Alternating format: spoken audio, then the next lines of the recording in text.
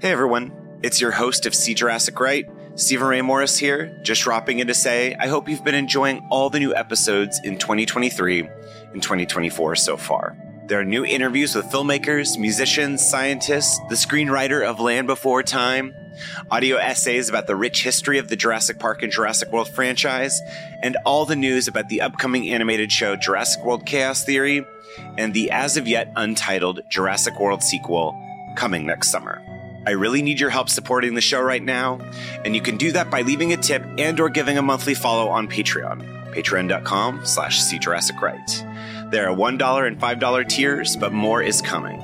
Sharing the show, giving 5-star reviews in Apple Podcasts, and liking and commenting on social, at Stephen Ray Morris on Instagram and Twitter, goes a long way to help boosting the show's visibility again online in this new era.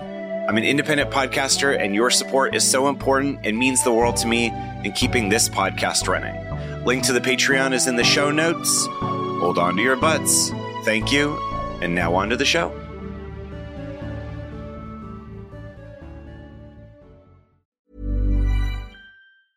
Hey, I'm Ryan Reynolds. Recently, I asked Mint Mobile's legal team if big wireless companies are allowed to raise prices due to inflation. They said yes. And then when I asked if raising prices technically violates those onerous 2-year contracts, they said, "What the f*** are you talking about, you insane Hollywood ass?"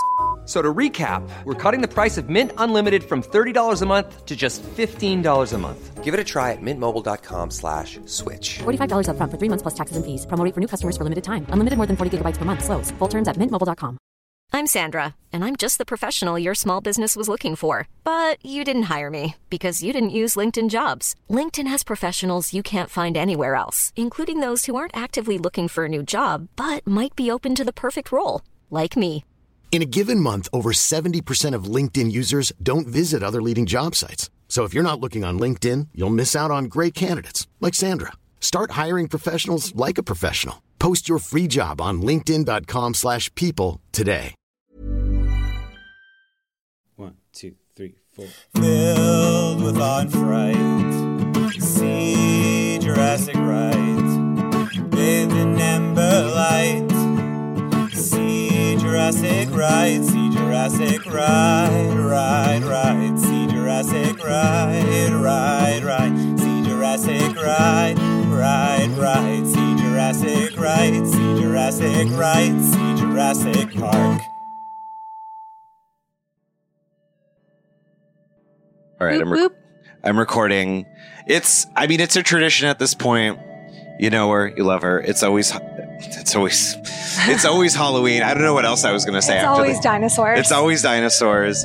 I mean, I feel like Renaissance woman. I always introduce you as, it's like since the beginning. It's Lucé Tomlin-Brenner. Thank you for having me back for Halloween. And you're having me over. I'm at your place. Yes. It's nice. And it's been a little bit since you've been over. Yes. I feel like bologna, maybe a percast.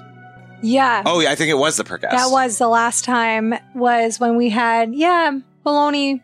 All 3 cats have been on the percast. Oh, yeah. We're talking about cryptids today. I'm so thrilled. I am very open-minded about cryptids. Okay. I have not seen anything that I know of, but I love the idea of them existing because I believe that our world is very mysterious and there's all kinds of things that can't be accounted for. And I like not accounting for things. Yeah. I'm not somebody who's like, let's prove it. Let's debunk all of these myths. Like, yes, let's debunk misinformation that affects people in the living world and politics and wars and education. But like, do we really need to try to debunk Nessie? It's cool if there's like a giant dinosaur living in Scotland. Let's just let it be a mystery. I agree. And I think it's we got our own little cryptid here today. Yeah, Baloney is, he has wings. He's a flying cat. Yeah. Yeah, the orange. I'm trying to think of like the great orange Bellini or something. The great orange Bellini. But he needs a cape. I think it's that thing where it feels like in every like 90s like moralistic animal or like climate change thing where it's like, yeah, once you're cutting off the foot of Bigfoot to prove he exists, I feel like that metaphor kind of is perfect for what you're saying. Yes, yeah, like capturing King Kong and like tying him to the stage, and then he runs amok in New York City. It was beauty that killed the beast. No, it was capitalism. Yes, it's always yes. What is beauty if not linked to capitalism? I am really... So with ghosts, I'm very open-minded about ghosts. I've also never seen a ghost, but I'm a little scared of ghosts. Like, I try to put out this energy of like, I mean you no harm, but I don't want to see you, because I have heard from people who do interact with ghosts that the less open you are, the less likely it is to see them. So I'm just like, don't hang with me. I think I'm like going to be too freaked out if I saw a ghost, but I welcome you to show up for other people if you want to. But with cryptids, I would love to see some type of odd creature in the distance. Yeah. It's so funny because I hadn't really associated anything cryptid related with this podcast in particular. Obviously working on my favorite murder for 7 years, I became very intimate with like the Mothman and yes. I mean, Bigfoot and Nessie, but yeah, I hadn't really thought of dinosaurs and cryptids being the same thing, even though like that notion of the lost world or like dinosaurs at the center of the earth, or like the idea that dinosaurs as cryptids are sort of unexplainable creatures, like you're saying. Yes. And wouldn't Nessie be considered a dinosaur? Yeah, some people would, or like, Siri, do you believe in ghosts? I'm still not sure about that. Siri's also, she likes to keep things loose. But yeah, I mean, Nessie, definitely like you could see as like a plesiosaur, a marine reptile. Like, yeah. But it's interesting because, like that is like the closest thing to like I've never seen until I started doing some research of like a T-Rex like from Jurassic Park showing up in modern day. Right. Like that to me is a little bit more that's more out there. Yeah, because the ocean, that lock is huge. You could hide all kinds of things in there. Oh, yeah. I believe there's tons of creatures in the Mariana Trench that we don't know about, like the Meg. Yeah, no, of course. Oh. The Meg is a cryptid, right? Yes. I mean, yeah, because in my mind, what makes something a cryptid is either it's unexplainable, or to me with dinosaurs, it's like it's a dinosaur, but it's in modern day.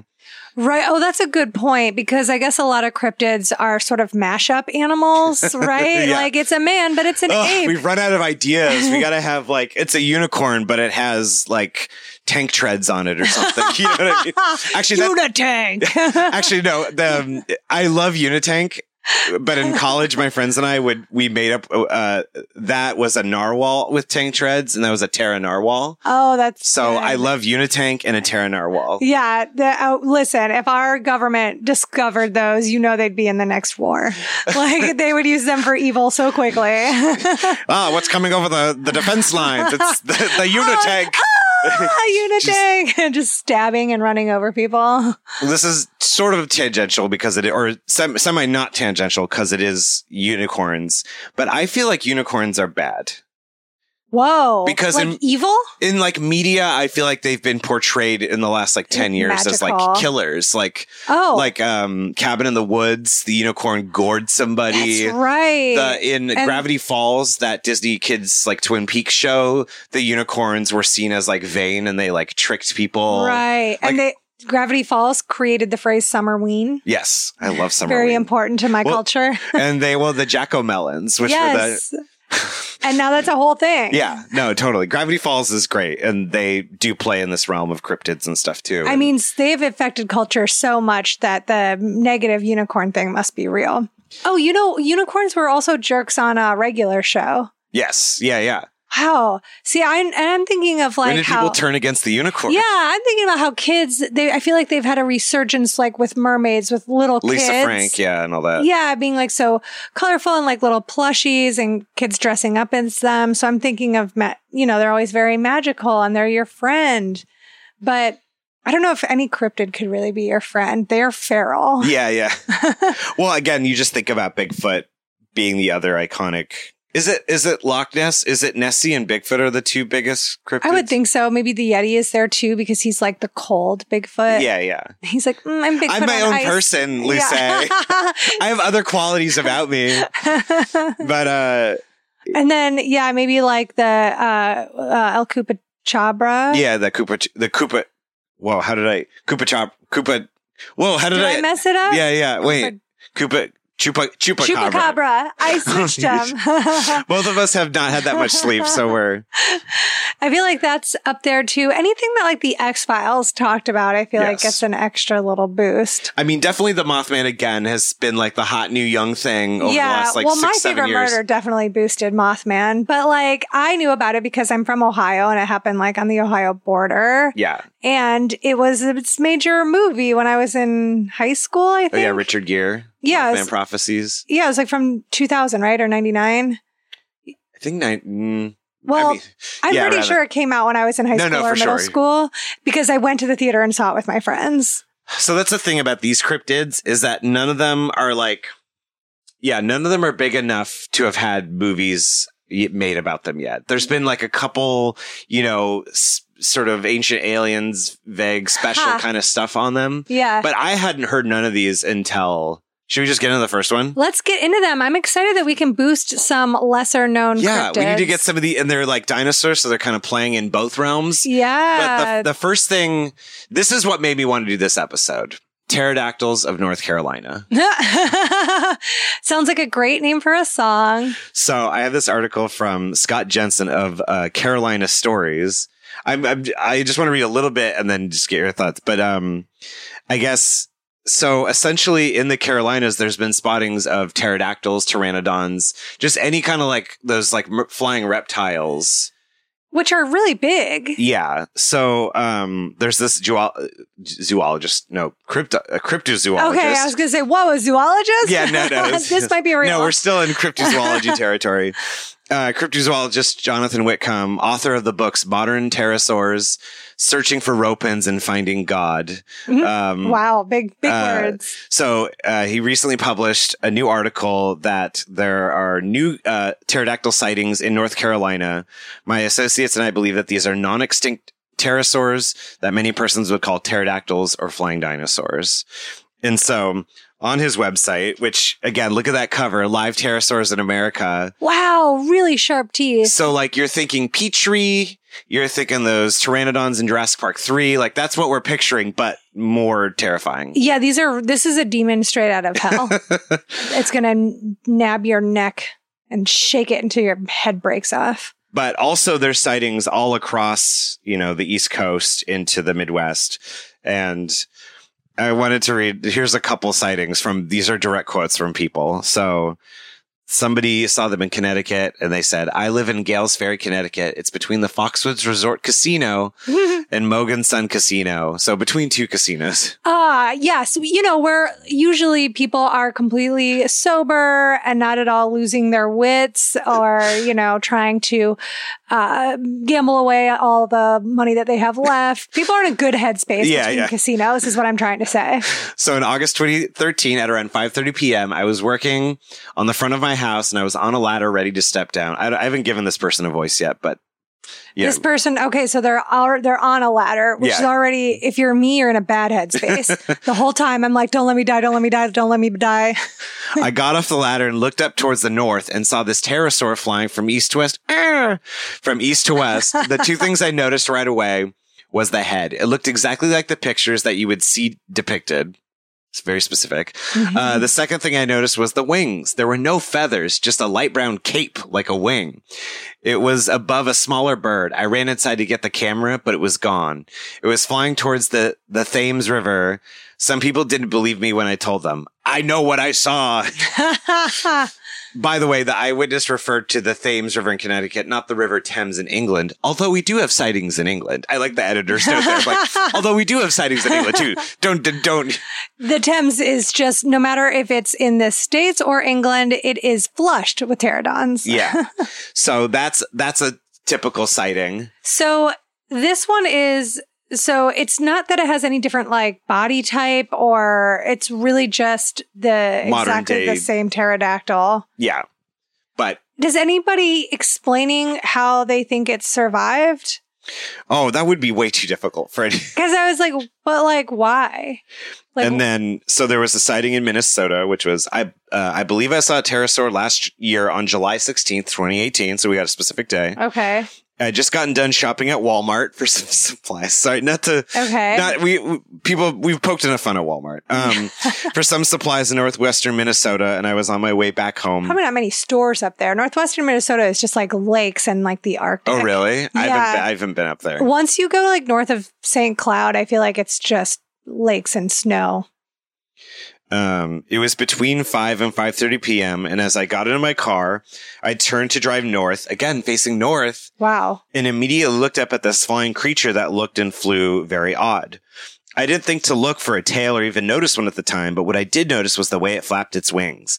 The wings seemed to roll or have a wave, like the form from the body outward to the wingtip. The wings would, I'm flapping my wings. Mm-hmm. The wings would flap very slow. Thank you. Would flap very slowly, but the creature did not seem to have any trouble flying. The wings were also shimmering on the top, reflecting the sunlight. Ooh. I noticed no feathers at all on it, but the rear tip of the wings were very smooth and curved in shape. I mean, that sounds beautiful. Reflecting the sun. I know. I'm like, I would be entranced by this. Do we know if people were flying kites this day? Oh, no. Like I have had a Jurassic Park, like, yeah, they make kite. Yeah, they make those as into kites. So yeah. I'm just wondering, was it a kite festival in both places? And they didn't know. I mean, this is the newest of all the things on this list. Yeah, 2018. Yeah, we're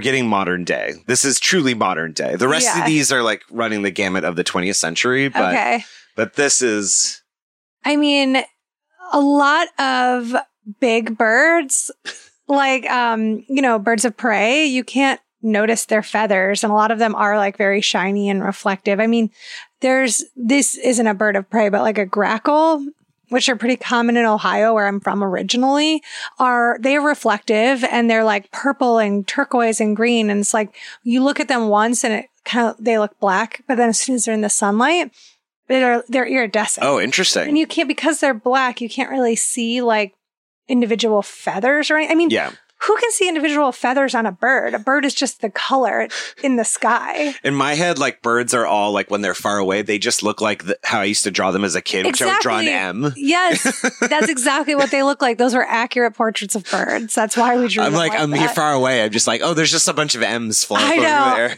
I keep looking out my window being like, let's get a bird for an example. But I'm just thinking like it was nighttime. Yes, both of them are close to dusk. Yeah. And if you see a big bird of prey that you're not used to seeing, it's crazy. Like I saw an eagle once, and it was really like startling. Yeah. Its wingspan is huge, and it's unlike what you normally are used to seeing in the sky. No, for sure. And this video, I mean, I think this video is like probably close to what people saw. But is there like an example of what they think people are mistaking for these? Yeah. But I think this is, let's go back to the beginning. Well, I'll post this in the show notes. Yes. Oh, yeah. I think this video is fake, though. I'm pretty sure it's fake. But, that part, I'm like, it's like throwing a basketball, like it glided, you know? Yeah. So wait, is that supposed to be proof of a cryptid, or is that supposed to be denial? I think this is supposed to be, I think somebody made a video like this being like, this is what people saw. Oh, the head is. Yeah. So it's got that kind of like classic Petri looking kind of. Oh, yeah. Okay. Well, that would definitely. When I first saw this, I was like, like if I saw that up in the sky, I'd be like, well, that doesn't look like a normal bird. No, I can't say what bird that would be. Yeah. But like there's another video. We're pulling out the red string here. I have this great blank space on my wall that I've been hoping to fill with insanity. So. Yeah. Oh, yeah. But this is a real bird. Like, and this looks kind of like that pterodactyl. But it's a. Oh, yeah. It's got the wings look like bat wings. That and kind of the long, narrow tail. Yeah. And this what kind of bird is that? That's a bird. This is literally a bird. Frigate bird. which I've heard of before. But see, my favorite thing about this is when they have like the pictures from the Civil War of like holding up the dinosaurs. Oh my gosh. Is it that people made those? Like, I think this is just like a Photoshop AI or something. Oh, I'm not good at Photoshop, so I'm just really impressed with what Photoshop can do all the time. Yeah, no, you're like, great job. I know, I'm like very gullible. Not that I think that the Civil War found dinosaurs, but I'm just like, wow, is that a puppet? Yeah. No, like, ooh, how did they make this? I don't know, like, paper mache. Yeah. Off time in the war. I guess to me, this first example is very much like there seems to be a trend with cryptids where cryptids are the lovely idea and the lovely notion that, I mean, and that's the truth, is that there are so many things that are deeply unknowable. Yes. And that's okay. But then there does get a small contingent of cryptids sort of being proof for using modern day cryptids as disproof for evolution and things like that. Right. So, that's the thing that you don't like. That's the other side of it. Frigid birds are really interesting looking. I've never seen them before. They've got a big breast that is very rounded. But I'm like, from far away, like, I know the bird has feathers, but like, it's not like you see the individual like feathers. Exactly. And if it's dark, you certainly don't. Like in this All About Birds picture, that does kind of look like a pterodactyl. And you just spent all your money on the penny slots and you're just like... and you're like drowned your sorrows in like a gallon of Miller Lite. Or you're like on a ladder and you're like, oh, bird. Dinosaur. It's the last thing you see as you like fall to your death. Well, if people Google frigid birds, Frigate, they're really interesting. Their wingspan, it's pointy like bat wings. But your point about like birds of prey and like other kinds of bird. It's like, not every birds are so diverse. So if I saw a bird I'd never seen before, I would also be like, what the hell is that? Yeah. Cause like I walk, around like the Silver Lake Reservoir, a lot. And there are a lot of, because it's a water area, there's a ton of water birds there, like herons.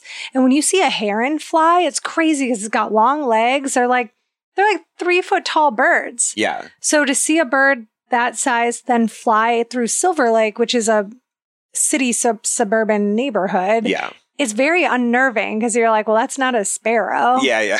So I just think that our brains, like, if you see a bird that you've never seen before, but it looks like a pterodactyl who, like, we know what pterodactyls look like that's a very clear image in our mind. Our brain is just going to make the connection because our brains want to find patterns. Of course. So it's like, well, that doesn't look like a bird to me because I've never seen that type of bird before, but it does look like this other thing that I've seen a ton of pictures of. Oh my God, totally. I like that I started off being like, I'm very open-minded to cryptids. And then right now I'm like, well, absolutely not.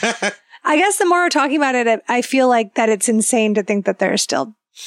Well, I mean, there is stuff. I mean, I think, again, that idea of like keeping the dream alive is like when something like a coelacanth is found, which people thought went extinct, but they just kind of hung out in this one specific area off the coast of Madagascar for 100 million years. Yeah. And nobody noticed until like the 20th century. So there is that exciting element, but I think for me, at least, I like the pterodactyls of the Carolinas because it's new and there hasn't been quite a sort of thematic notion or sort of political thing thrown on top of it yet. It's just sort of a bunch of random people being like, oh shit, that was a big bird. Yeah. Well, and also in Minnesota, like, I'm just wondering if pterodactyls are like birds, like, would they have them in North Carolina and in northern Minnesota?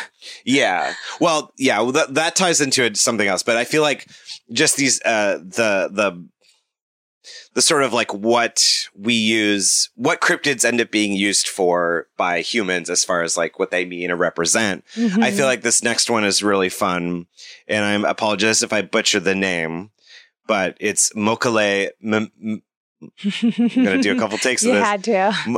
Mokele Mbembe. Mokele Mbembe.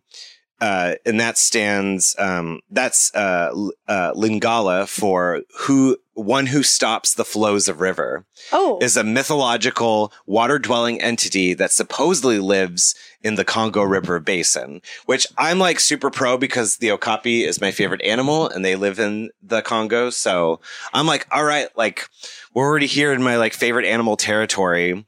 And look at what Molokai Mbembe looks like. Oh, yeah. I mean, that just looks like a Brachiosaurus or Brontosaurus, Diplodocus. Apatosaurus. Yeah.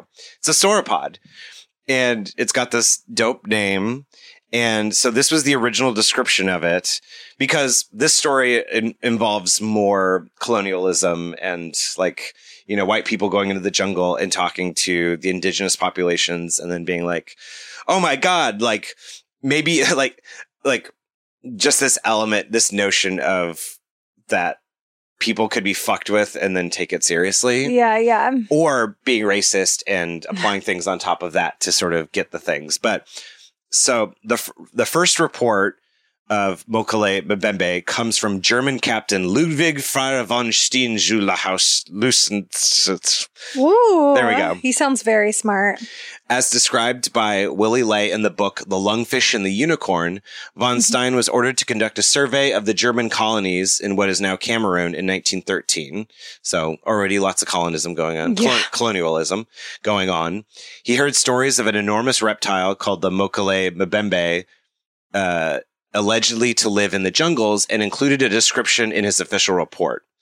According to Ley, von Stein worded his report with utmost caution, knowing it might be seen as unbelievable.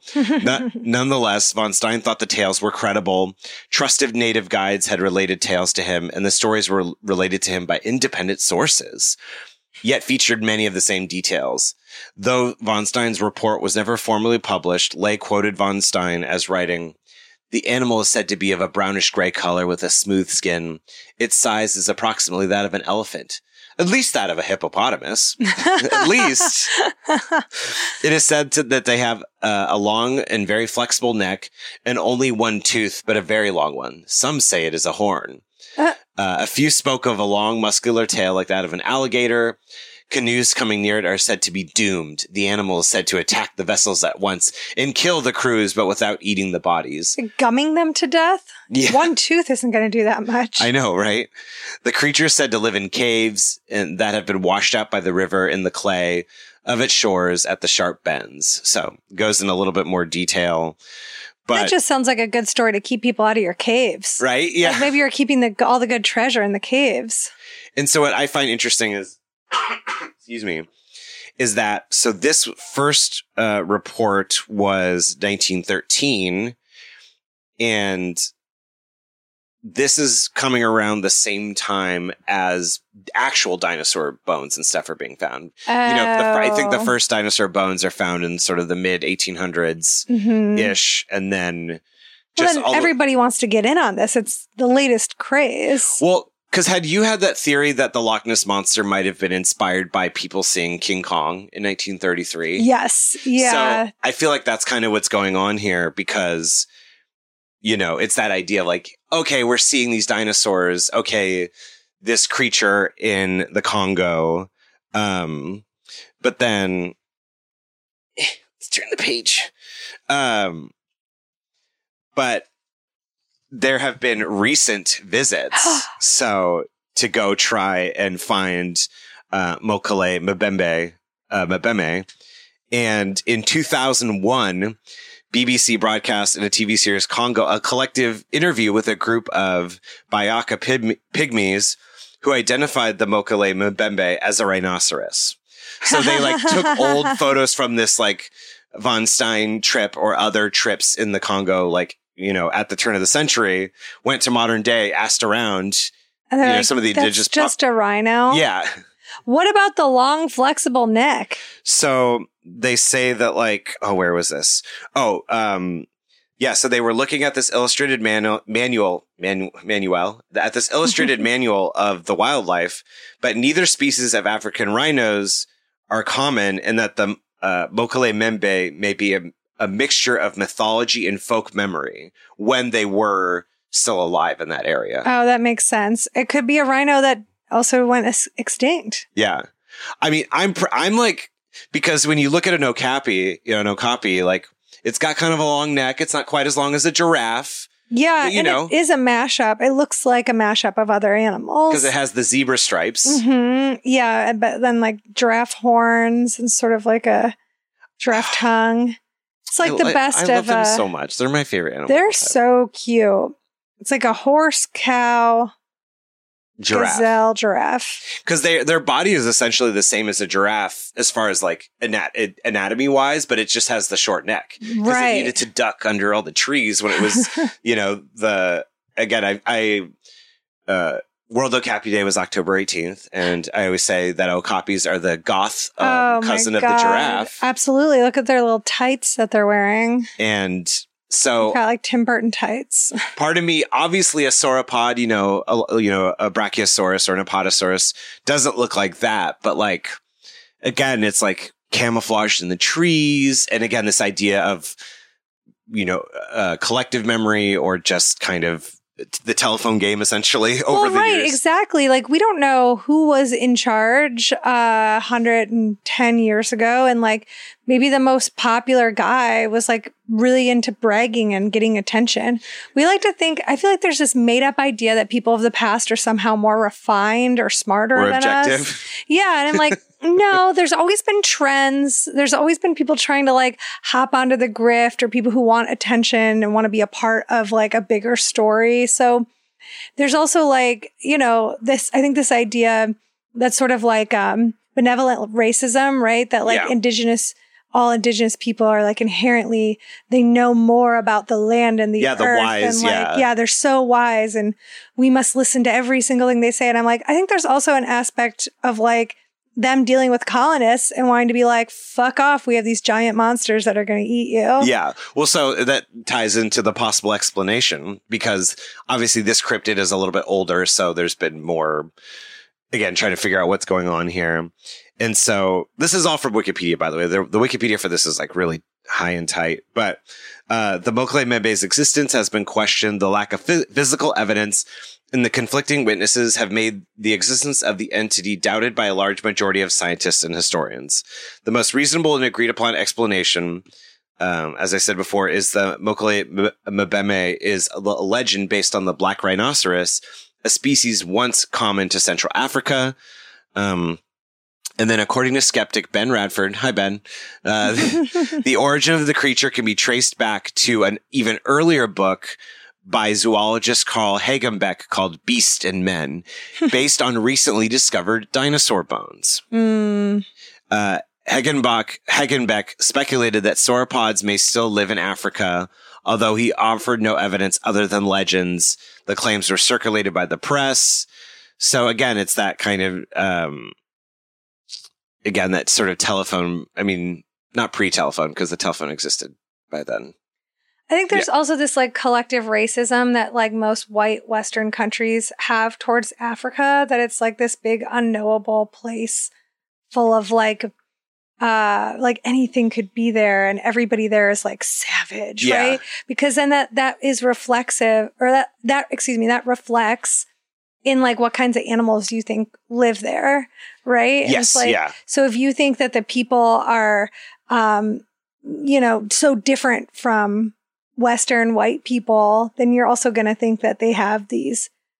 If you think everyone's kind of a beast, do you know what I mean? Well, no, I mean, we used to literally draw maps and be like, over there is there be monsters, Yeah, exactly. I think that's just an extension of that. People were not smarter then. People were much dumber. We're always dumber the year before. Yeah. We're getting more information each year. Yeah. It's just the way that it gets distributed and what stuff is held up and sort of held up as wisdom, or what is like those kind of things are discarded. But like as a Cthulhu like entity of all humans, that's like we are smarter than ever before. Yeah, it just depends on if we're going to utilize it or not. It's a whole taking a horse to water, but you can't make it drink. Oh my god, yeah, taking a unitank to water, but you can't make it drink.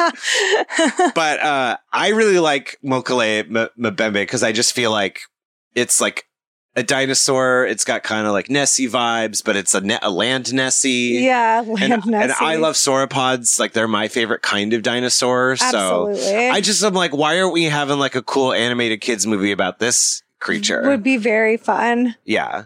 So I also really like this story because it brings up all this the stuff that we've just been talking about. Like, that's why I like this. This is why this is my favorite cryptid. Yeah, I really wouldn't be surprised if they're like, oh, yes, it's very scary and it has a horn and it will kill you, to be like, leave our land now. Yeah. Like, I mean, don't come at it with a canoe. You're goner. No, You're goner. Yeah.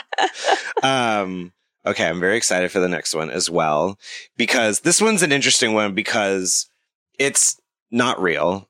It was never seen, but it's the sort of thing where people sort of forget that things were a joke or a story before, and now people are like taking it as like it's real. Right. I was recently somebody who was on Blank Check was giving Vanity Fair a hard time because they put oh my gosh, I'm forgetting 100 million words right now. What's the Mel Gibson movie, Passion of the Christ? Oh yeah. They put Passion of the Christ in like they're like historical epics, and it was just like, that's not history. Yeah, everyone's like, wait a minute, what do you like? It might have just been like a slip. Fiction, I think it might have just been a slip, and I obviously am talking about it so vaguely that I'm like, is it Vanity Fair? It was like, maybe it was a Hollywood Reporter. I think it was Hollywood Reporter. Yeah, that seems more accurate. And yeah, it was just that thing of like, and so this one, I just love the name of it, The Monster of Partridge Creek. That is a great title for a film. Yes. I love that. So the reality is, The Monster of Partridge Creek is a 1908 story by French writer Georges. I think, yeah, Georges Dupuy, published in French. Yeah, French. Okay. Yeah, Georges Dupuy, published in Jouissat Tout and The Strand magazine. It describes alleged encounters with a large dinosaur at Partridge Creek in the Yukon Territory of Canada. Oh. So the plot of this story is that banker James Lewis Butler and miner Tom Lemore tell Dupuy that they were hunting moose near Clear Creek when the animals they were hunting began running away in fright. The men said that they followed the tracks, which were interpreted as being made by a large animal, into a deep rocky gorge. Not a George. George in the gorge. Now there's a kid's book. Yeah. Dupuy agrees to join the men along with the French missionary, Father Pierre Levenot, and 5 unnamed First Nations individuals. Like, this is a story. This feels like we're in this movie. Leo, yeah, I can maybe see it. They for some reason get Leo to play the French guy. Like, it's like kind of weird casting, but Absolutely. You're like, whatever. It's just Martin Scorsese's thing. Like, you're not going to worry about the accents. No. To search for the reported animal, the group establishes a campsite overlooking a ravine near Partridge Creek for 10 minutes, and they observe the creature described as 30 feet long with a hairy body.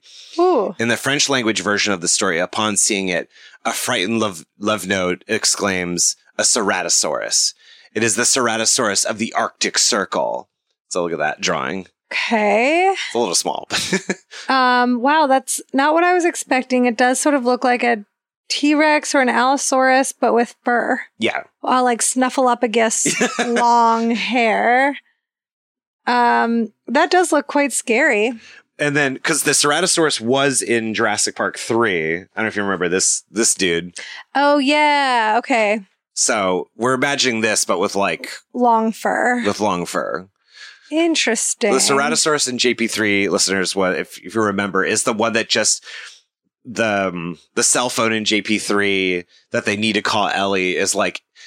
was like in poop, and the Ceratosaurus walks up, sniffs it, looks at... William H. Macy and Téa Leoni, and then basically is like, ugh, like it's a living, like Flintstone style, like kind of face. You're like, this is why I love JP3, because it's the most cartoony so Jurassic silly. Park movie. Yeah.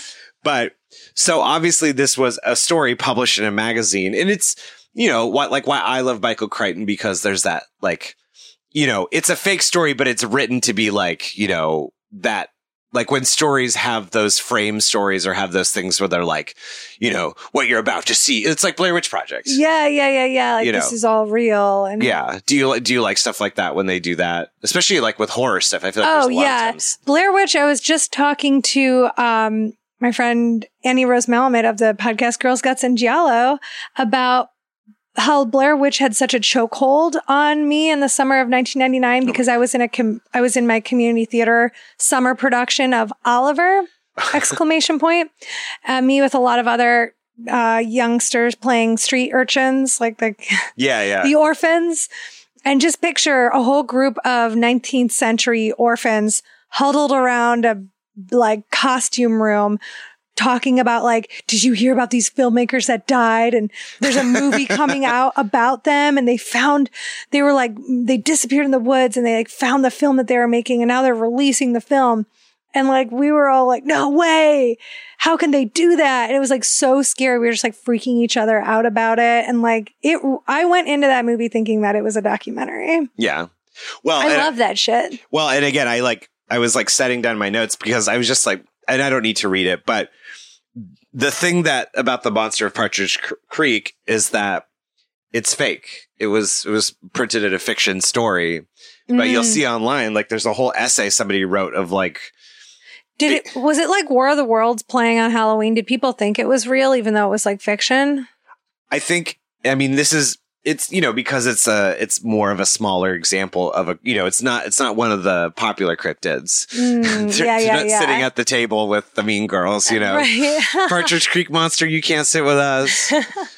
But it has gone on just from doing my research online that like, and again, I think this is the importance of media literacy, which I feel like you and I talk about all the time of like, yes, it's slipping. Yes, because this was first published in 1908, and then in September of that year, in the September 1908 issue of Knowledge and Illustrated Scientific News, I was like, what else is going on in 1908? 1908, it's like cinema, the new hottest trend. Like movies, will they stick around? Yeah, like, they're doing like 10-minute Nickelodeon films. They're doing like a lot of protests for union. Yes, they're trying exactly. to get the 8-hour workday. There's like people dying in factories every day. 8-hour workday, overrated? Yeah. We talked to the most experts. I don't know why this became like a People magazine of like. It easily could be. Yeah. There are like tons of like anarchist demonstrations. People were handing out pamphlets on birth control and like family planning. What was her name? The anarchist. There's Emma Goldman. Yeah. There's also Margaret Sanger was very big with the birth control, trying to teach women. Is Emma Goldman on the cover? Like, yeah, being like the hottest anarchist looks for the summer.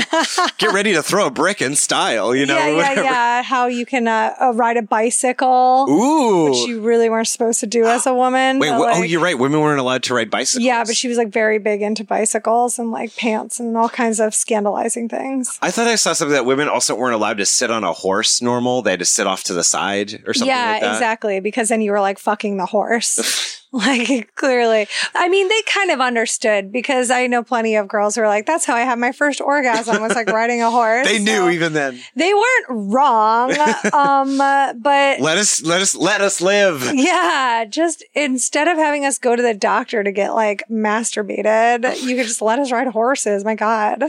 So that was all going on. Yes, in this issue we're setting the time period. Yeah, you have to go to the doctor to have an orgasm. Yeah. It was still very scandalous if you didn't wear a hat. Oh, yeah. Hell, you're showing your bare head? Yeah. What the fuck is wrong with you? Too sexy. So in this issue, the very fun and flirty issue of Knowledge and Illustrated Scientific News, naturalist Richard Lydecker commented on the publication of Dupé's story, noting the existence of carnivorous dinosaurs in noting the existence. Hiring for your small business? If you're not looking for professionals on LinkedIn, you're looking in the wrong place. That's like looking for your car keys in a fish tank. LinkedIn helps you hire professionals you can't find anywhere else, even those who aren't actively searching for a new job but might be open to the perfect role. In a given month, over 70% of LinkedIn users don't even visit other leading job sites. So start looking in the right place. With LinkedIn, you can hire professionals like a professional. Post your free job on linkedin.com/people today. Millions of people have lost weight with personalized plans from Noom. Like Evan, who can't stand salads and still lost 50 pounds. Salads generally for most people are the easy button, right? For me, that wasn't an option. I never really was a salad guy. That's just not who I am. But Noom worked for me. Get your personalized plan today at Noom.com. Real Noom user compensated to provide their story. In 4 weeks, the typical Noom user can expect to lose 1 to 2 pounds per week. Individual results may vary. Of carnivorous dinosaurs in northern Alaska seems incredible to every scientific mind in pointing out the prima facie presumption that larger dinosaurs were inhabitants of warm rather than Arctic zones. And so to me, it's almost that thing like where I think about where like if like a thing is fiction, like people want to comment on it. It's almost like even though it's a fake, we know it's a fake story. It's published in fiction, but then people all of a sudden are like, wait, but I've seen something out there, and It's like kind of giving it a legitimacy because a real scientist is actually commenting on it. Mm-hmm. That's what I found fascinating about this story was that it is fake. There is no it was meant to be fake from the beginning, yes. But then somebody's trying to legitimize it, a scientist. Yes. Or just the idea that scientists and stuff have started commenting on it. And then again, finding modern day people talking about it in that way of like, maybe it is real, but like, wanting it to be real or wanting to like, there is that element of like, wanting there to be those mysteries, but it is also, but then people who aren't media literate then get confused because they're like, wait, but if these scientists are talking about it, then it must be. Right. Instead of like acknowledging that scientists also have a good time. Yeah. That are like, oh, what if you like game out theories and like, oh, I guess if this was set up like this and it was in this specific habitat, like you can come up with ways that lots of things could exist. Yeah. This great podcast that I follow that's like a paleontology science podcast called Common Descent. Every October they do like spooky little fiction and like, and they'll do like, because I can imagine it's fun as a scientist to be like, when scientists comment on like how accurate Jurassic Park is or something. And it's like, but they get to have fun too. Like they don't have to be like, I'm serious scientist all the time. Yes, exactly. Because it is fun to look at fiction and be like, I wonder if this is possible. Especially when you're like a professional. Yeah. You get to have your stress free zone. You don't have to be scientist 24/7. Yeah, exactly. And I don't know. I mean, even with like Halloween stuff, there's so many different ways that like the history of Halloween has been portrayed in film. And it's fun to see what mashups there are of things. Or like Halloween 3 Season of the Witch is one of my favorite movies. And like they have a whole thing about Stonehenge being used during Samhain, which like, oh, wow. It wasn't. But like, it's fun to think about where you're like, oh yeah, what if Stonehenge, like to just game out different, I don't know, that's what imagination is. Yeah. Like, I think even like serious scholars use their imagination and like you need to think when you're coming up with like theories and possibilities, you have to rule out the things that don't exist to zero in on the things that do exist. Oh, for sure. Or just even that idea that, no, that well said. No, thank you. I was like, I had another point, but then I forgot it, so it's fine. Wait, spooky little fiction, Partridge Creek. I mean, it just feels like it feels like a great legend. Oh, yeah. I mean, I love a legend. Yeah, the monster of Partridge Creek. Like, I want to see, oh my God, if Wendy and Lucé... Kelly Reichardt? Yeah, if she made like... a horror movie? Yeah. Yeah, that would be like a Pacific Northwest, Yukon, Canada... Yeah, think of how big and beautiful like the wide landscapes would be and then just like a furry dinosaur in the very back. That's like eating livestock. Okay, the next one is very exciting because we're going all the way to Australia. Ooh, down under. Yeah, so this is the, how would I say this? I'm sorry to all my Australian listeners. The Burrinjor of the Australian outback. Burrinja. You know, every Australian person knows sick of that. Say sorry. So sorry. So this article is from Genesis Park. which is a little dodgy. The Bible. Yeah, which is a little dodgy, but the quality of this article is fun. The vast expanses of central Australia's deep outback, where tortuous rock formations point skyward. Mystical ancient forests contain living fossil plants, and parched desert scrub grows alongside weird salty lake bottoms. That was like a less evocative phrase. Yeah. Weird salty lake bottom. Okay. Me too. Sorry. Offers a frontier of largely unexplored wilderness. From this land, many mysteries comes an eerie and incredible claim. Reports going back to Aboriginal legends that mirror strange sightings by generations of European settlers. And even stories of close encounters by recent travelers. Stories of a living theropod creature like a Tyrannosaurus Rex. Ooh. So Aboriginal tribal peoples tell the stories of Burrinjor, the huge reptilian nocturnal creature that has devoured cattle, camels, and kangaroos. Oh my God. Not kangaroos. I know, right? They're hopping around. Oh no, they just hop right into their mouths. They don't even realize. They get a midair. I got my Uber Eats right into my mouth. No, whatever. Anyway,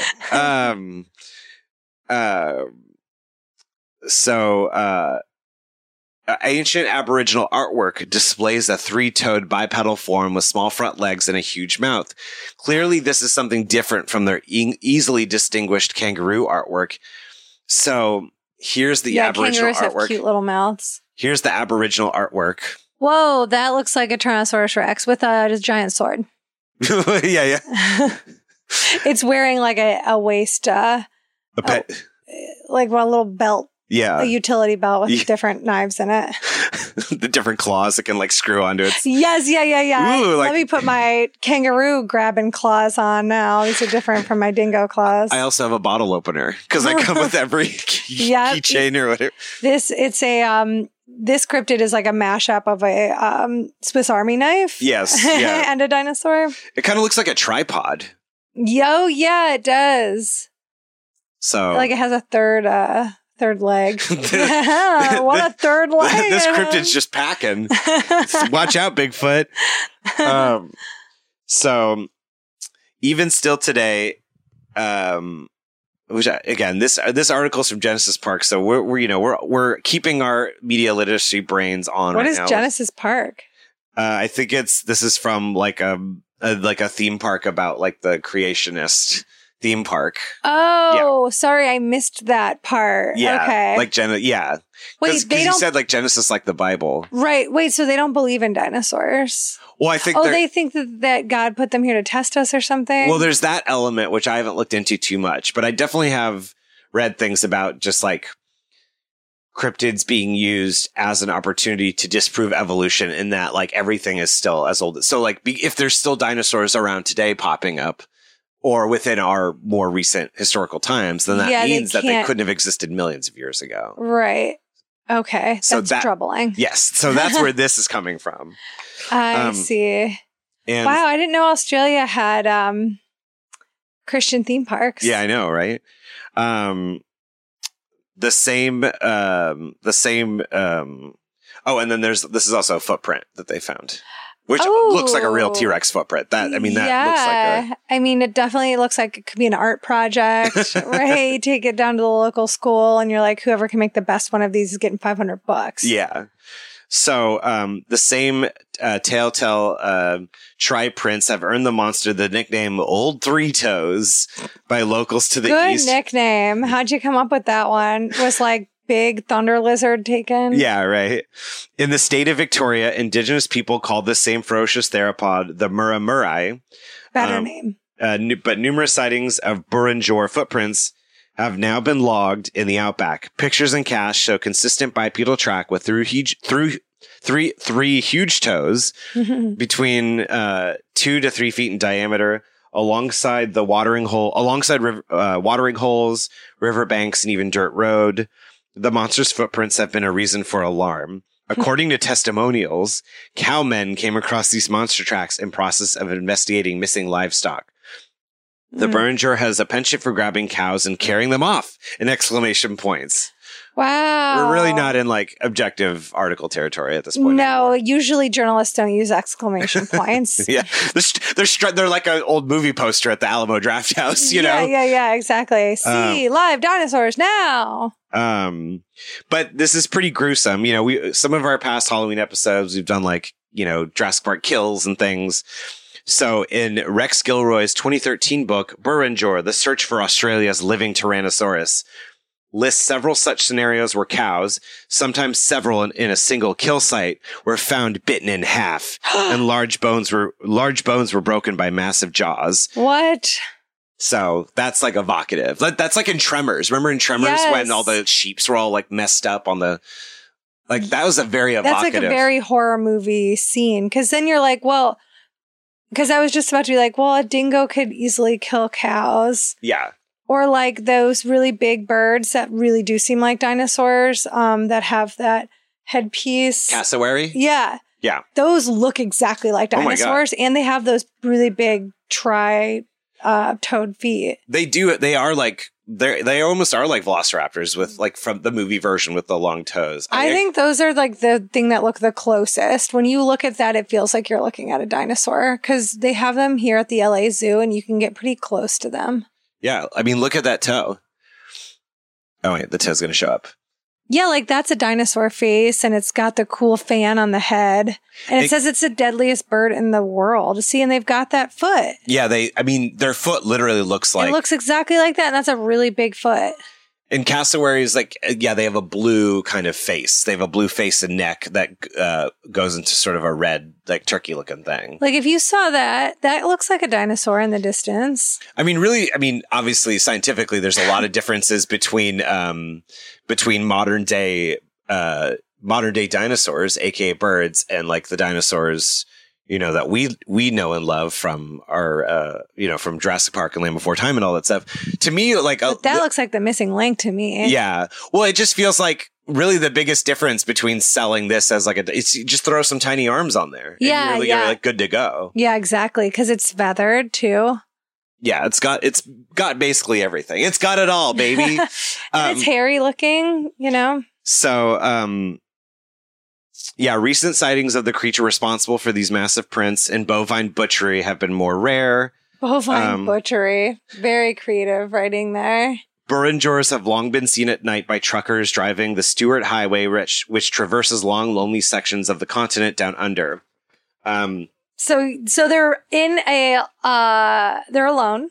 It's late at night. They've been driving for how many hours, you know? It's large barge being like, whoa, Yeah, exactly. Like, a lot of things are reported by truckers. And what's also reported is that there's like a lot of exploitation of truckers, of like expectations to be driving for like 24 hours straight when we know that road hallucinations are like a thing. Yeah. Oh my gosh. So a team associated with Sci-Fi Channel's Destination Truth conducted a Burrinjor investigation in 2007. Okay. So we're in modern day here. Yeah.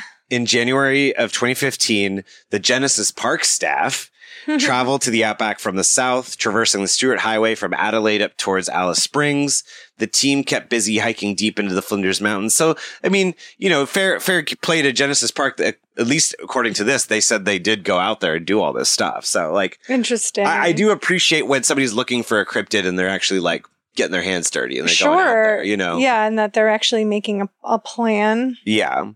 So obviously not a single report was received. So at least they're honest, you know? Yeah, they didn't make something up. But the area is inhabited by a large monitor lizard or a goanna called the parenti. Interesting. So one Flinders Ranger claimed parentis can grow up to 10 feet in length. And so that's what this monitor lizard looks like. God. And those are huge. I've never seen one of those before. It's not quite T-Rex, but those are a real life animal that exists in Australia. No, quite large and a very odd neck. Like, and I've seen monitor lizards in person and like a Komodo dragon and stuff in person. And, oh, yeah. And those, again, look like dinosaurs. They're like really scary and cute. Yeah. At the same time. Oh, they're very cute. Well, they have the long tongue that shoots out that I really like. But they're really wild to see how big they are. And if you'd never seen one of those before, and let's say it was late at night and you were kind of on the edge of sanity. Yeah. You've had 5 Red Bulls today. Yeah, exactly. And like whatever those like pet pills that they used to sell at the gas station, like Black Beauties. Like, like, oh, I'm just taking poppers and I'm feeling really relaxed. Yeah, Ooh, what is this? Exactly. Just hyped on no-dos, trying to get a whole truck full of chicken patties across the state. Oh man, we're so screwed as a society.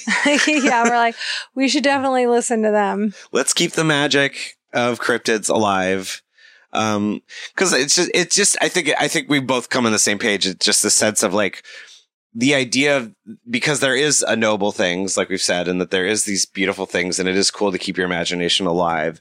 I think when it starts to get into an agenda territory, that it does take away from the magic. Yeah. And it's like, I want there to be a bird or a T-Rex roaming around the desert. Yeah, but I don't want it to be used to prove that evolution isn't real. Yes. Yeah, exactly. Since you can like look at all these birds and see that it is real. And so the last one, which this has been so much fun. Yes, I know. I feel like I've really, I said that I believed in it, and then I completely doubled back, and I was just like, no. But it's because these are all like straight up, really realistic sounding dinosaurs. Yes. I think if it was like a dinosaur that was like, I don't know, combined with something else. Like a unitank or a Terra narwhal. See, if we were talking unitanks, there's something I would not try to break down. I could definitely believe in a unitank. And there's something about like dinosaurs in the water. I think because like the water is so scary and there's like a lot of things in there that's like super freaky, like squids and sharks. But like, and I couldn't believe in Nessie. I don't know. Water dinosaurs seem a lot more realistic to me. Well, and it is that notion too of that we've mapped more of Mars than the ocean. Yeah, we can't even get down to the ocean floor. And the degree of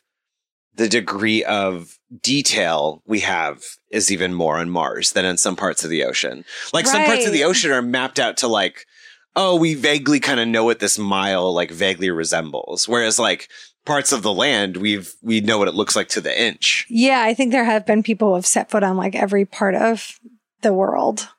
Yeah. For the most part. I'm sure there's like certain forests and things. But I think what it is it's like, yeah, this isn't like deep in the like heart of the Amazon where no one's gone before, or like the very tippy top of like the Northwest Canadian territories. It's like North Carolina. There's just regular pterodactyls. It's harder for me to believe. Yeah. It's just because and this plays into this last one. Okay, let's which hear it. I really love. Actually, this might be my favorite. Well, I do love Bokale Babeme, but the dinosaur of Ta Prom, I believe. I'm not sure how to pronounce that, but I believe it's the dinosaur of Ta Prom, and this notion of, again, it's like seeing them in, sort of modern day settings, or kind of, if there are flying pterodactyls in the Carolinas, why is there like 5 people? Like, yes, because think about the parrots of LA, like of Pasadena and what, like Glendale and stuff. Yeah, like, people love those parrots. You see them all the time. Yeah. Like, why would you just see one pterodactyl? Yeah, exactly. Because how could it live forever? Then it means it must have lived forever, because animals have to we have to breed and reproduce, and like it's not this notion of, because that again all disproves flat Earth religious time frames or whatever, because it's like, yeah, the notion of evolution is, it's like, the throwing up fact about dinosaurs that I feel like is my favorite dinosaur fact now is there is less time between Tyrannosaurus and us than there was from Tyrannosaurus to Stegosaurus. Whoa. You know what I mean? Like, that's fascinating. I never heard that. Because we're only 65 million years to a T-Rex, whereas the T-Rex was like 100 and something million years away from a Stegosaurus. That is so interesting. Yeah. And so a lot of this stuff of like, how the Earth really did belong to dinosaurs for so long.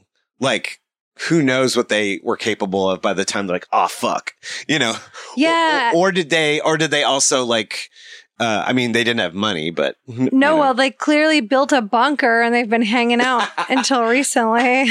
Yeah, they're down in the center of the earth. But I do think that like the fact that we haven't seen dinosaurs before and they are really interesting makes us want them to exist now. Like it feels weird that like an animal existed that doesn't exist anymore. Yes. And not in the way that like a dodo bird, because it's like, okay, well, we all get the idea of birds. Like we have birds now. Yeah. But we don't really have anything that like resembles a Tyrannosaurus Rex. And that feels like very hard to wrap your mind around that it could have existed. And then like, it's unfair. It seems like we should get it now. And I think that desire to have it now leads to these types of like stories. Yes, 100%. Because it would be so great to be able to see one. So we want it to be true. Yeah, I mean, and that is ultimately like even when dinosaurs were first discovered, it's like people couldn't reconcile the idea that God would let one of its creations go extinct. Oh, that's interesting. Yeah, I didn't know there was like that religious angle on it. Oh, for sure. Yeah, because like... So are people like, we have to search for these animals? They must exist on the map somewhere still? I think it was a little bit of that, but then also the idea that the existence of dinosaurs was happening when Charles Darwin was starting to do his thing. And so, like, it was almost like we can't ignore this fact about reality anymore, you know? Interesting. So, very broad. Although that would be fun to look more into. Like, what were all the exact, like, if you did like a Billy Eichner of like dinosaurs, what do you think? Oh, I don't know. Like, it's an affront to the Lord, you know, all this stuff. Listen, I live downtown. We could just run outside right now and start to dinosaurs, go. Yeah. What do you think? But the dinosaur of Ta Prohm, I really love, is actually not a cryptid sighting, but it is an interpretation of it's a drawing of a cryptid. I was like, what's I went outside and I saw an illustration walking around. I saw one of those like Stussy things, and it actually was a real life creature. We're just drawing its bones. Yeah, it just had little feet, and is a bas relief in the medieval Cambodian temple monastery of Ta Prohm. So when I think of like Cambodian monasteries, I think of Angkor Wat. Like at the end of In the Mood for Love. Yeah. You know, they use that area of Cambodia for one of the Star Wars movies.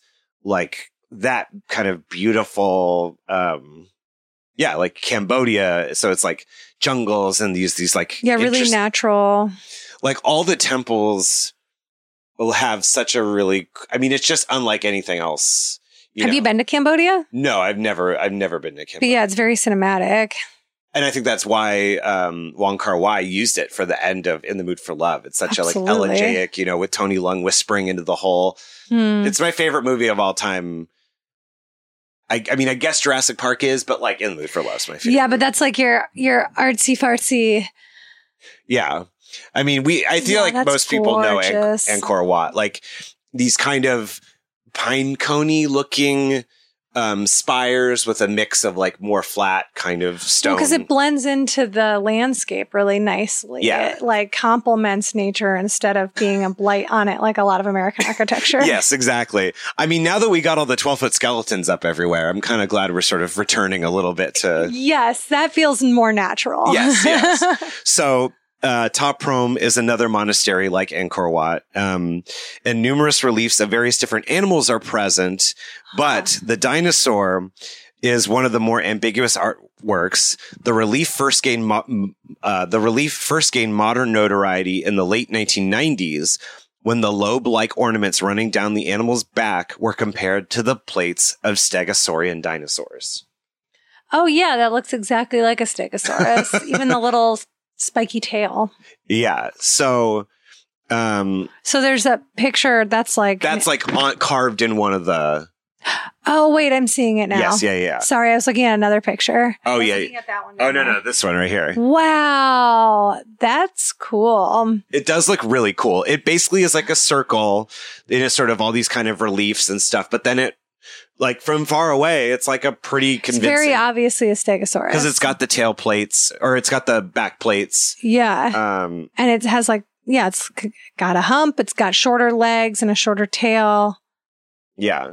So, and then this says that it doesn't have tail spikes, but I think from far away, you could probably like, your brain is already putting them in there. Yeah, exactly. I wonder if it was like, what are those little those guys that turn into little balls in the Southwest. Porcupines? Armadillos? Armadillo. Yeah. It sort of has an armadillo vibe to it. Yes. And so this is that. Yeah, it's located in the Temple Monastery of Ta Prohm in Cambodia. Within the temple, there's different reliefs with all these different animals. This relief was first gained widespread recognition in modern times when its strange appearance was pointed out in a guidebook in 1997, Angkor Cities and Temples by Michael Freeman and Claude Jacques. Jacques. We haven't really done great with the French today. No, sorry. In their later 1999 book, Ancient Angkor, Freeman and Jacques, I don't know. Jacques, again, highlighted the relief and referred to it as a very convincing representation of a stegosaur. This is the part I was looking for. It is likely that these, the plates on its back are meant to be stylized lotus leaves or petals in the background. So not part of the creature itself, but sort of like, again, like, realistic representational artwork ruined all of us. Right. Or realistic 3-point perspective ruined. Well, in the carving, it's carved within a circle. And then on the outside of the circle, there are like petal like carvings as well that look like they're the exact same style of what's on the back of the creature that could be petal. So like the inner circle looks a lot like the outer circle right here. Like these two parts complement each other. So it's sort of like blending into nature. Yeah. So it does. I could see that as like those aren't meant to be plates on the back. They're meant to be design around the animal.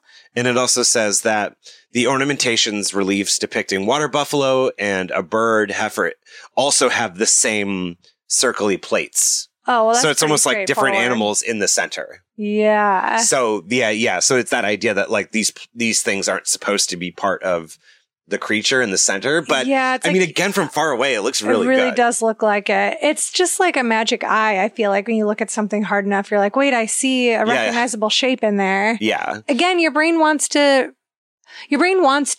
understand everything that it sees. Yes. And so if you look at something and it's not what you're used to looking at, your brain's going to fill in the extra parts that are missing. I don't think that people realize that our brains are doing that all the time. Like the way our eyes aren't actually seeing everything that we think we're seeing. There's like a lot that's being filled in. Yes. Well, I watched, I feel like this is the first mention of TikTok on See Jurassic Right. It might not be, but I think it was either Hank Green or, one of the science people on TikTok sort of saying how, we have like to test blind spots. They'll our brain fills in information that is not there and doesn't necessarily trust what is actually there versus what the brain filled in the gap there. Yeah. In that way. Which is nuts. Wild. Yeah. We don't actually know what's around us to an extent. And the Lord said, that's the turn at the end of this podcast. Yeah. Therefore, please join our ministry. Yes. The Church of Halloween. So it's really funny because again, I feel like ever since, I feel like both you and I are also really obsessed with just like when people write history and write stories, and it's like that also affects how the story is told and all that stuff, historiography and all that. Yeah, exactly. I mean, everything is a game of telephone to an extent, and then whoever is the dominant party is going to be talking the most and the loudest. So like those are the stories that get the most hype. And I talk about this a lot on the podcast because like a lot of what we think of as like Halloween history has been given to us by the Romans because they like conquered, most of Europe. And the only reason that we still have Halloween is because they couldn't get to Ireland because it was an island. Wow. And so they didn't make it there. They weren't able to, go there. And that's why like the Celts who used to live all over, Europe, and there were different tribes similar to the Celtic people all over, but they all got wiped out by the Romans. And so it's the Romans who wrote a lot of like, the Celts were sacrificing animals and children, and like this idea of like devil worship, because it was through the eyes of Catholics. Yes. Okay. You know, like Halloween has something to do with the devil. They don't believe in the devil. That's Catholic. Yeah. Like, there's no Satanism. People are like, Halloween's related to Satanism. I'm like, well, then you're saying Halloween's a Christian holiday, and it's not. Yeah. That's the whole point, is they resisted it. Yes. That's so important to keep in mind, all that kind of stuff. Yeah. So we're repeating the things that we've been told by people who have won wars. Yes. And the people, you win wars with propaganda, because that's part of it. That's how you get everybody on board. That's indoctrination. Yeah, exactly. So it's like, if we're being told that like, oh yeah, these, these dinosaurs they're living here, and like, this is a picture of a dinosaur. Like, as soon as I look at it, I'm like, oh, that's obviously a picture of a dinosaur. Yeah. But like, if you're told that over and over and over, why would you start to be like, oh, maybe it's petals? Yeah. No, of course. If you hear first that it's petals. Well, and even in this article, it's not like they're sharing other pictures. So I don't like. Yeah, if we got to see the other pictures, as soon as I saw the other ones, I'd be like, well, I'm not seeing the plates anymore as a stegosaurus. Right, now it's like this consecutive like pattern that's across all of these reliefs. Yes, yeah. And this Wikipedia says the relief has garnered relatively little scientific interest. Go to 6 for the source. Here. Conventional, let's see, what was the other, so another possibility is that the relief was either made or altered by a modern hoaxer. Tauprom is often used by film crews, and this particular image could have been carved as a joke. The relief is relatively lighter than the surrounding carvings, which could suggest that it was made or altered relatively recently. Alternatively, this could have resulted from it being cleaned or visitors making molds of it. So interesting. So there's that. I feel like I love that. I wanted to tell that one last because it kind of covers the gamut of every like. Right. How we tell stories and like how our culture passes down urban legends. Yes. It's really interesting. I mean, that's what I do like about cryptids, is I think it's a reflection of like our culture and the things that we value and the things that we find interesting, the things that we're scared of. So they're important. And I think that's why, too, with them like pterodactyls in Minnesota and in North Carolina, because typically with cryptids, they're all in a region. They reflect that region's. Yes, Mothman very much feels like a lot of anxieties about the time it was in and all that kind of stuff. And place and this horrible like disaster that happened, trying to make some sort of pattern, some reason to something that like really is just. The thing is, reality is just not that interesting. It's like these boring things of like, whoops, we didn't check the bridge. Like, we were supposed to have somebody work on it every year, and we just like stopped paying that person. Yeah. Like, that's boring compared to like this other creature was like involved, you know? Yeah, no, of course. Yeah, no. Again, this, going, all the way from, the Mokele Membe of like uplifting and sort of supporting racism and, colonialist ideas by spreading those things of the creature in the forest that, it's like this dangerous place, right? Where it's like, you're also like scared of the people, and you are trying to have reasons to eradicate or enslave, or at least like push them to the very edges of like their society so that you can live there now. Yeah.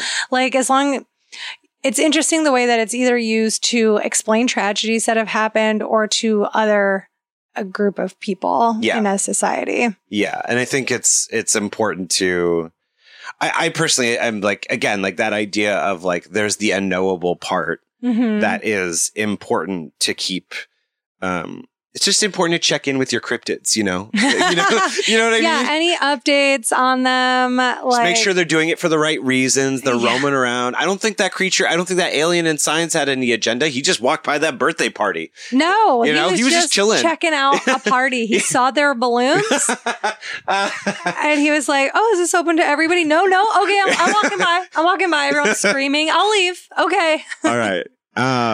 Thank you so much, Lucé. Yeah, thank you for having me. I love our Halloween episodes so much. And I haven't talked about cryptids at all on It's Always Halloween, because it's mostly at this point, we're sort of like we've kind of gone from talking about international history throughout time to talking about like personal histories. Because I'm really interested in the way that our individual histories come together to create a larger history. Yes. And again, that idea of like so much of what history is told to us is by like some very specific group of people.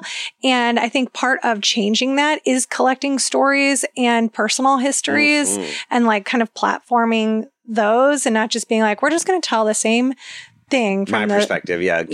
From like leaders that were elected by very specific people for specific reasons with agendas. And I think the more that we, collect personal histories, kind of like, I love Humans of New York. Yes. I'm sort of doing them like Humans of Halloween. I love that. Yeah, no, that's so great. And it's cool because I'm not just in one city. So like, we're getting calls and letters from people all over, from Australia, from Transylvania, from Argentina. Oh my God. Yeah, it's amazing. I just got a message from a girl from France today. Like, oh no, we have to apologize to her. So sorry. I did. She like messaged me on Instagram and I had to do the like C translation. Whoa. And I was like, cool. And then I'm like, I do know how to say merci beaucoup. So I like wrote that and then I did the rest in English. Nailed it. Yeah. Nailed it. You did great. But it is like this great thing of being able to tell stories about people's personal traditions and like cultural traditions and like their festivals of the dead and how they celebrate in these different countries. And you can see all these overlaps with like an American Halloween or a Western Halloween. You can see how we're really not like, we're not that different from each other. We all want to celebrate being alive and like we all want to acknowledge, how close we are to death and like to remember those who have died and keep them close to us. And like Halloween is so much about honoring that, the past and the present and like acknowledging our lives.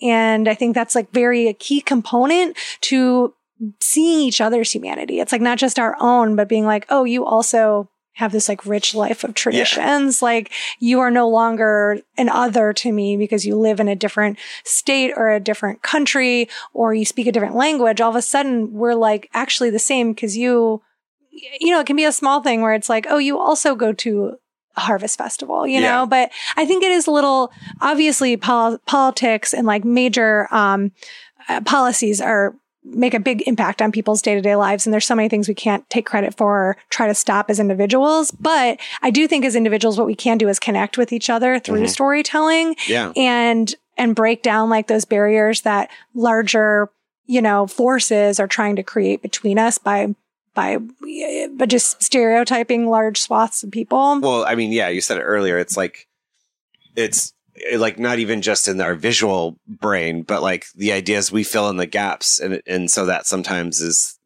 the process of which we disconnect from people. So that's such a great point. Like our brains are filling the gaps. Oh, that's just that kind of person. I don't need to engage with them. Yeah, but exactly. It is like once you actually do engage with people and their personal stories and their histories, then you're like, oh, I'm not seeing people as concepts and like ideas and projections anymore. You're like, oh, that's just another person there.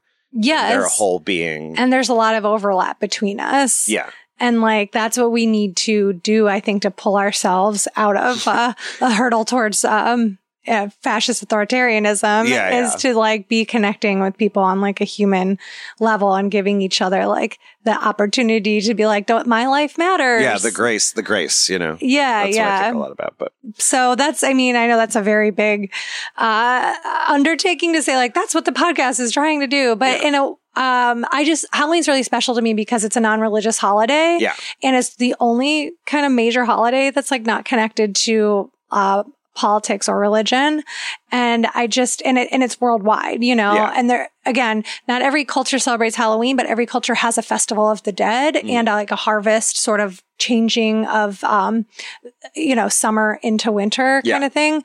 Everybody celebrates the equinox, so it is important to me to be able to connect with people and make the world feel a little bit smaller in a good way for everybody. Yeah, so that's sort of what the podcast has turned into. If y'all haven't listened before, I always say start from the beginning because I go into, I do original research on like icons of Halloween and the different histories dating back to antiquity. And I still do history episodes here and there, but they're just really large. They're like 40 to 50 hours of work. And we don't have advertising and everything's through my Patreon, patreon.com/it's always Halloween, where I do I do monthly movie nights, which I also present with history. And I have a spooky book club. So if you're sad that the 31st is upon us and you need a little more freakiness in your like day-to-day life, we read a spooky book every month of the year and discuss it.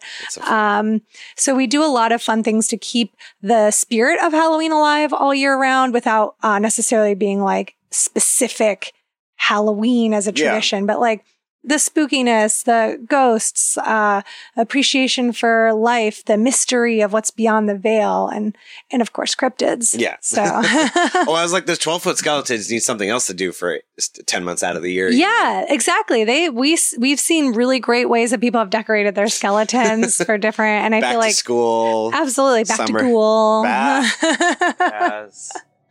Oh, thank you. Yeah, thank you so much for having me. I love these episodes. No, I love these episodes too, and LTB comedy on everything. Yes, Instagram and Twitter, and I also I do stand up, and I'm a DIY filmmaker as well. So I love creating. I love storytelling. I love creating my own work, and I love my doing own stuff. Cryptids. Yeah, exactly. Yeah. I do have a little collection of cryptids here, and also lots of very invasive cat species in my apartment. Oh my gosh! Thank you again, Lucé. Yeah, thank you. Happy Halloween. Ooh, dinosaur.